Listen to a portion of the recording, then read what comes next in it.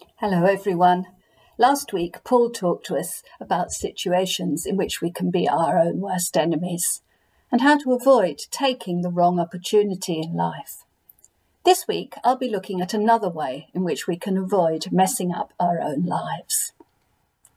In my work at the university, I too often come across students whose lives have just fallen apart and who are suffering great distress. Sometimes this could not have been avoided, but frequently the disaster has occurred because the student concerned had not got strong foundations in their life, and the structure that they had been building got more and more fragile until a problem came along and everything crashed, because they cared too much about the wrong things and not enough about the right ones. This is not a new problem. Jesus even talked about it at the end of his famous Sermon on the Mount. I'll just read the passage about this question from Matthew chapter 7, verses 24 to 29. Therefore, everyone who hears these words of mine and puts them into practice is like a wise man who built his house on the rock. The rain came down, the streams rose, and the wind blew and beat against that house, yet it did not fall, because it had its foundations on the rock. But everyone who hears these words of mine and does not put them into practice is like a foolish man who built his house on sand.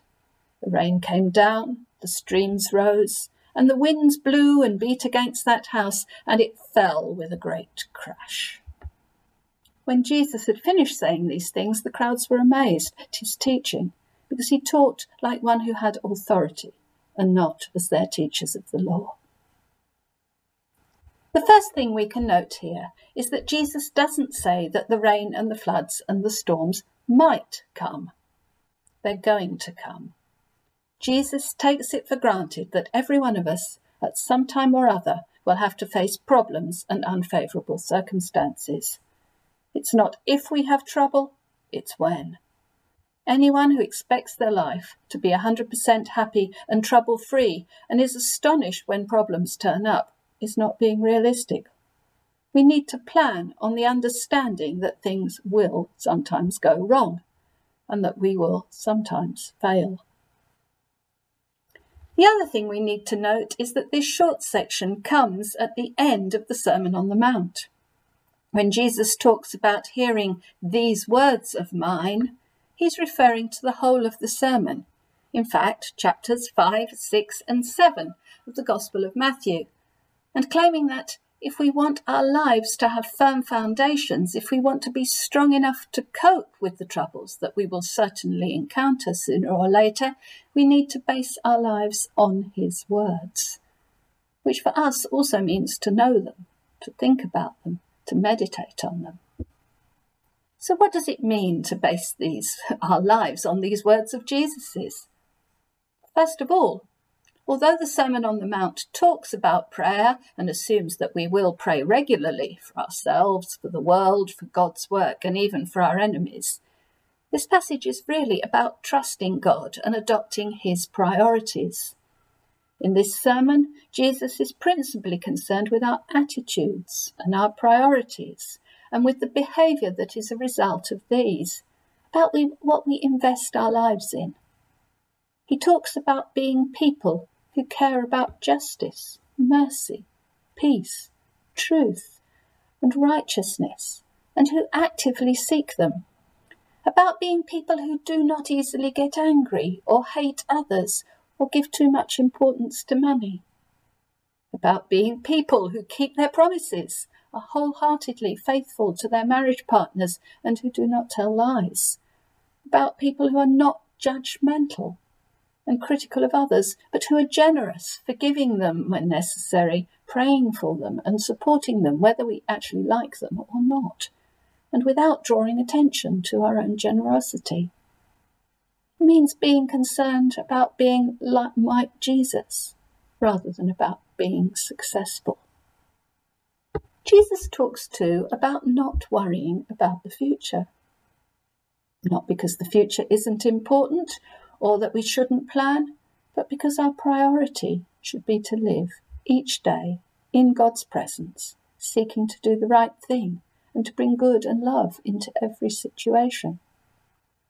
Jesus makes it quite clear that just because people say that they are Christians, come to worship services, even speak in God's name and minister to others, this doesn't mean that their lives are actually built on that firm foundation. It is regrettably easy to say, Lord, Lord, and sing worship songs, but not actually in practice base our lives on Jesus' words and develop the thoughts and attitudes and priorities he recommends. So to summarise, building our lives on the rock means seeking first God's kingdom and what he wants us to do, and loving the world as he loves it, basing everything we do in prayer. And if we do that, he promises that everything else will fall into place. Which means that if we do fail our exams, don't get the job we were after, don't get into the graduate programme we really wanted, or fail to get into the first team, we will know that it is not the end of the world. God has something else for us.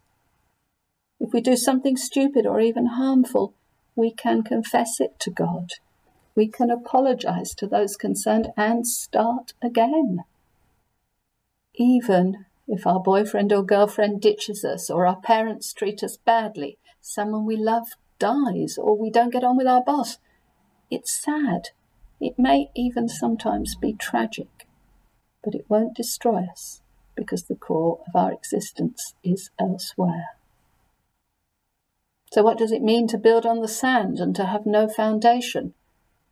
Often this means that we haven't taken the time to fix the right priorities in life, caring too much about our personal reputation, about being successful as the world sees it, or having a lot of money, investing all our happiness in a career or in another fallible human being, worrying all the time what others think of us, or considering any kind of failure as a major catastrophe instead of an opportunity to learn or to find some exciting new opening. If we do these things, we may well end up as our own worst enemies, worrying ourselves into a breakdown or burnout, breaking our hearts over a failure which, in the context of eternity, isn't really important. But if our life is solidly built on Jesus' words and values, we can be flexible about all the rest. And our God, who loves us and wants the best for us, will lead us onwards to his next step in our lives as peacemakers, justice seekers, promise keepers, love spreaders, and lights shining in the darkness of the world. And that is worthwhile. Amen.